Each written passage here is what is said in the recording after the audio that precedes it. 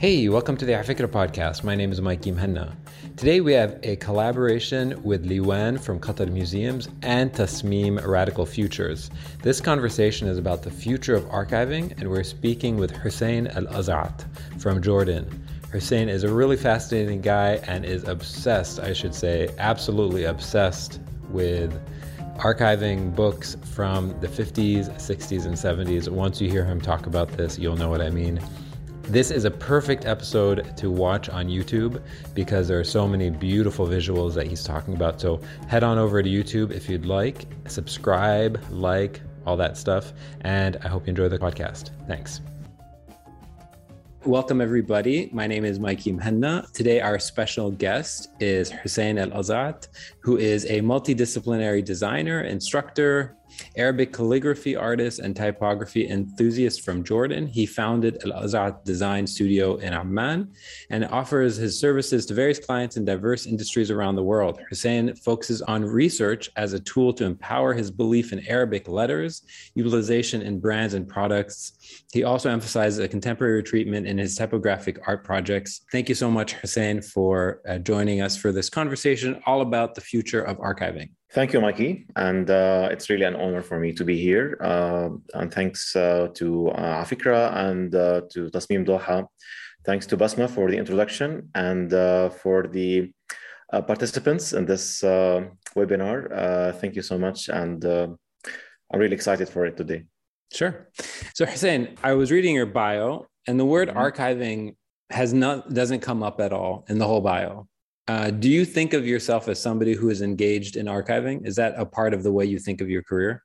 It's a good question, actually. The archiving, I think it's a profession that I'm still learning how to do it in the mastery way. So I don't consider myself as an archiver and a professional archiver, though I'm doing that in my free time as you know, like my project خزانة الكتب الجميلة, the beautiful books trove. I have an enormous collection of books, mainly Arabic titles, or some other books that talks about the region and the crafts and the culture of the Arab world. At a certain point, I have decided to not keep this collection of books, this archive, keep it hidden. So I started to make it more public, and I launched the Beautiful Books Trove, and it has the website and the social media.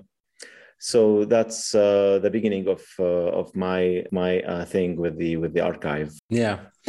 So one thing that you did mention in the bio is that you describe yourself as a calligrapher. Everyone we've interviewed on this series, almost everyone, maybe except for one, always shies away from the term calligrapher because they don't feel they qualify. Everyone is afraid to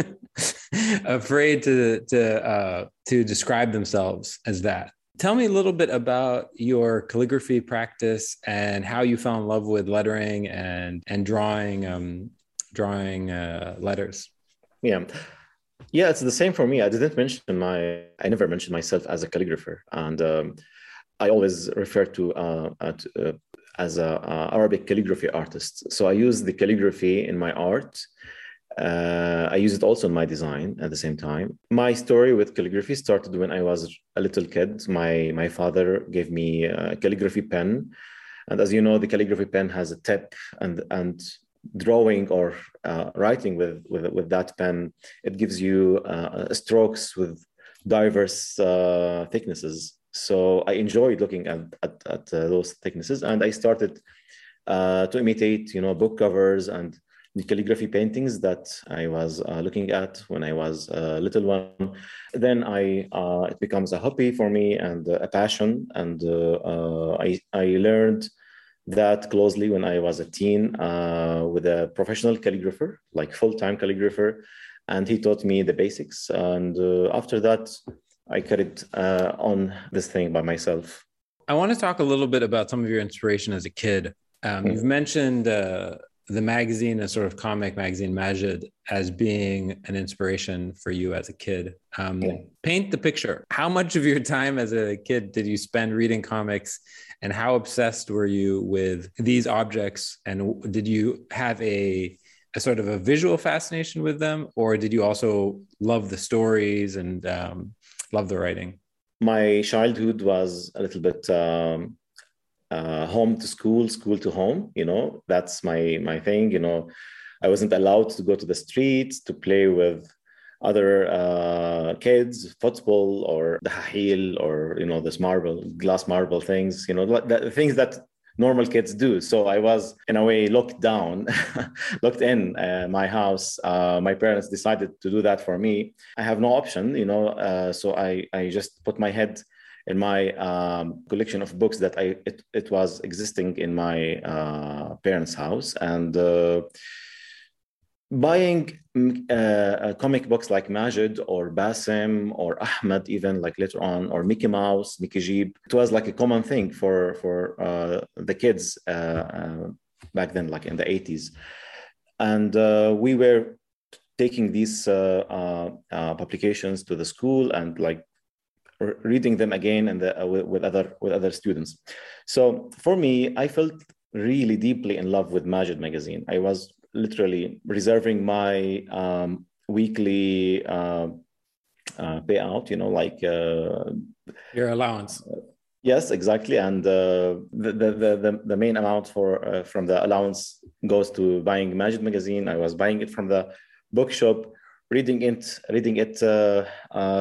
my way back to home. I was literally hitting the trees and the people. Like, I was really, really deeply fascinated by the magazine, by the illustrations, by the articles. It was my world, like, as you know, it has a section for like small quizzes that you solve the quizzes.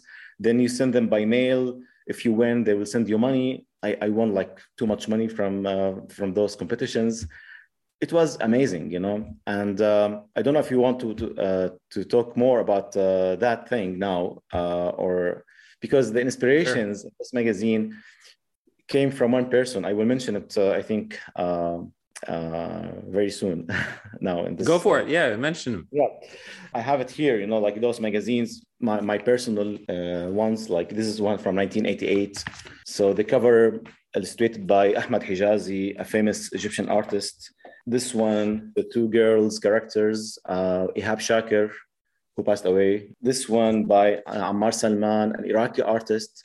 So like you find Syrian and Iraqi and Egyptian artists working together. It's like it's an Arab dream to see all those people writing and doing the illustrations. At the same time, you might find articles like this by Bahjat Uthman. He's a famous Egyptian cartoonist. He was narrating his memories, through the last page of the magazine under the title Sadaqa Bila Hudud, friendship with no boundaries. So it's amazing, to see those legends, how they tell their stories to the kids.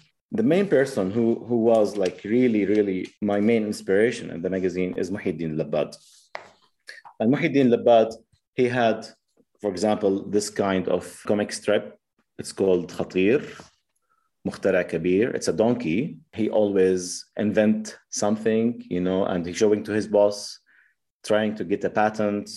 And always the invention becomes like, the opposite way. It sometimes doesn't work. Sometimes it has a negative reaction on the boss. It's really funny, like in the 80s, talking about inventions and being an entrepreneur, or creating ideas in this creative way. So that's what Labbad did. Next to that, funny, like really comic, very nice comic, we have that chapter. It's a weekly chapter, and the chapter called Khazanat al-Kutub al-Jamila. So yes, exactly. I always mention that in every time I talk about my project. Muhyiddin al-Labbad, the famous artist, cartoonist, designer, critique, or as he loved to call himself as a bookmaker. He has also an enormous collection of books in his library. And every week, he picked one book and he reviewed it for us, the young children in the Arab world. So he put some pictures from the book, and also he writes like a review to the book in amazing way. When I was really a little one, I was dreaming to see those books that he was describing or he was reviewing. And when I grew up later on, I started to buy and to collect those books because he made my childhood into those books. And he was like showing 1 or 2 pages from the book and telling us how amazing, that thing. So this personality who can draw very nice lettering for the titles or make some nice cartoons with a brilliant ideas, very creative way, or sometimes talking seriously about the beautiful books that he have. It doesn't mean they are old or new. Sometimes he review new books. So when I started my project of showing my collection, I said that Labad, he started this project at the Majid magazine in the 80s. Then the project has stopped because he moved to other things. So I decided to continue my mentor project and do the same thing and borrow the same name, pick a book from my collection, talk about it, make a highlight on the bookmaking details in this book or this publication, and teach my audience about these details in those books. I feel like, but hearing you talk about it, I feel like this collection that you're collecting is almost, you're trying to like salvage this idea of Arabism that was presented on the pages, right? All these, like, as you said, like Iraqi artists and Syrian artists and Lebanese and Palestinian all working together, right?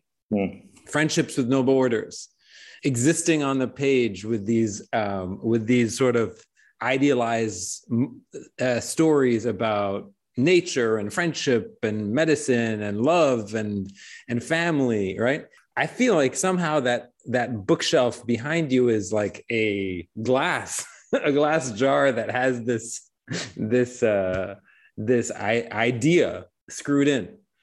Do you feel like you're doing that as well? Do you feel like you're trying to keep together this dream? Yeah, I know your thought. I understand your thought. Maybe I'm talking about the Arabism in my collection or about my project in a frequent way. And I would say, why not? Like the first answer, why not? We should do that because almost nobody have done that before. Let's say a young graphic designer or a young artist who's studying that important art, or important profession like graphic design. And like he wants to learn about the history of that profession. So it's so easy for him or for her to look at, international examples from the West or from the East.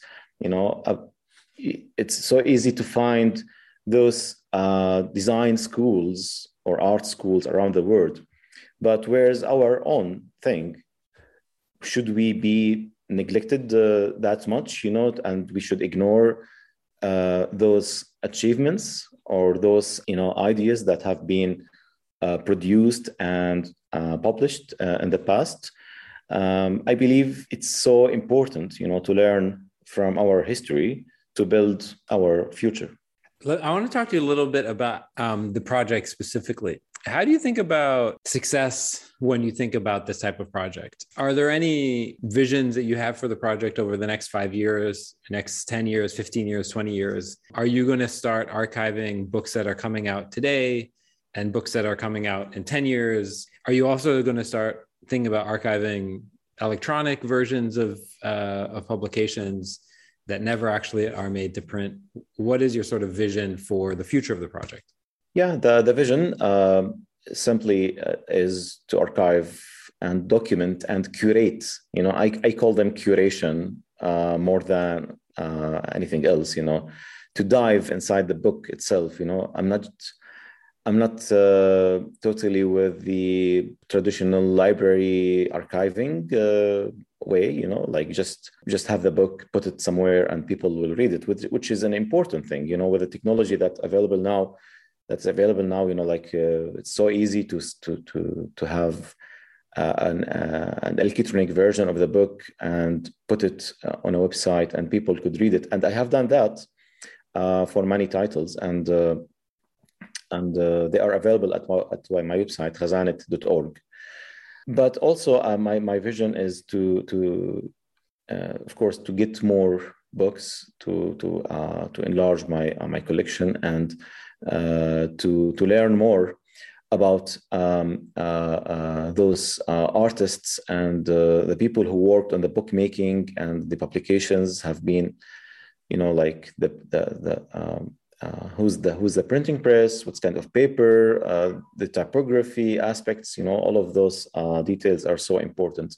So in the future, I really wish to have, I'm doing that maybe very soon, like to do exhibitions, like physical exhibitions. I have done one exhibition in 2019. And it was like, let's say, a comprehensive, thing. It's all the titles, selected titles from different categories. But in the future, I'm planning to do more focused, at one aspect. Let's say books, like children books only. Maybe this would be one thing. Maybe atlases, maybe maps, maybe postage stamps, maybe. For example, I have an enormous collection of books were published in the Soviet Union, because before the 1990, when we had two poles in the world.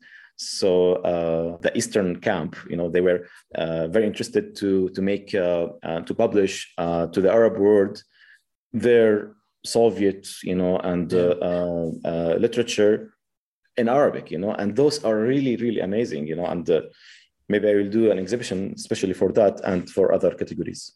Yeah. Okay. I want to ask you two questions. The first question is, I want to put you on the spot about this. What are the sort of 3 to 5 easiest ways to identify a Labad illustration? That's a very tricky question. I used to do it with my friends, or with my booksellers. Sometimes I see like literally a part of a book on the shelf. I don't see the whole book. Then I will know, okay, this is a Labad book. And this is a book that I don't have also. Like, for example, those books also, those were like a new addition to my collection. And this guy, he really took care of every detail of bookmaking. For example, the spine for him is so important, So as you see the spine on the right side, it has 2 colors, and with the other box, of course, it has many colors. So when you see those books on the shelf, like they are maybe 20 or something, you will see a spectrum of colors, matching colors at same, let's say, theme or palette. When you see that on the shelf, you will immediately know that, okay, there is a man or a person who know what he's doing, Yeah. So that's the first thing. How could you tell that these stamps are Labad? The Arabic typography, because this is like an ancient Kufic script. Almost no one have used it before. I'm talking about the colored ones. The matching with the Latin typography, with the circle. This is his style, like he used to do the typography in a clear way at sometimes, like in this example. And I could tell also the Arabic fine print on the stamp. It was made using letraset, dry transfer letters. It's also an old way of using typography in designs in the past. So I could tell that from his collection, because I have seen many works of him done in that way. And of course, I have read his articles and how he treated those things. Okay, we're going to do the quick Q&A, then we're going to open it up. We have a couple questions in the chat. So the first question is, what are you reading or watching these days? Of course, I'm still reading my books. I'm still reading. When I talked about Labad and his works. I wanted to say that I keep reading Labad works, like that he used to publish in Majid magazine. Then this guy, he has like a very organized mindset, and every time he finished those chapters in the Majid magazine, he used to publish them in books. So that's one of the books that he used to do. I was reading this book for my kids in the weekend and like on Friday. This is the t-shirt design book. The t-shirt design book. Yeah. This is like really amazing, like by the end of the 80s, before anyone else in the Arab world thought to make Arab designs for t-shirts, this guy, he made like over 30 designs, 30 concepts, with rationals, with concepts, with explanations, and all revolve about the Arab visual culture. Okay, so let's do the rest of them quite quickly. So who would you love to shadow for a day, past or present? I know the answer to this question. But I really would like to be also not in Labad shadow, but a Hussein Bikar shadow. Yeah. I wanted to see that guy, how he left before Abdel Nasser time, in Egypt. Yeah. How does the life and how was the atmosphere, and the vibes, cool. And what happened later on. Yeah. What do people most misunderstand about your work or about archiving? Yeah, about Khazanat Kutub al-Jamila. Some people, I got that all the time, when I publish or a story or a post, people immediately said, okay, how much? Like they want to buy it, and it's a misunderstanding. I understand or appreciate the love that people shows to my collection, but unfortunately, it's not for sale. It's those are my valuable things, and until the moment, no, I'm not selling them. Cool. Okay, we got two questions in the chat. The first is from Arshi. Arshi, if you want to unmute yourself. Hi, Hussein. Hey. It's amazing to have you here.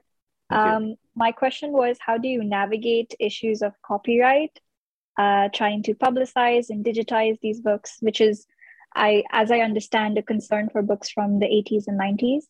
Yeah, thank you for the question. Yeah, the copyright thing is really an important matter, and for the books that I have, and I wanted to publish them all, to make an e-copy of them and make them available for people to navigate and to read in my website. Those books usually are by a publishing house called Dar Fat Al Arabi, and this publishing house was closed in the 1994, I think.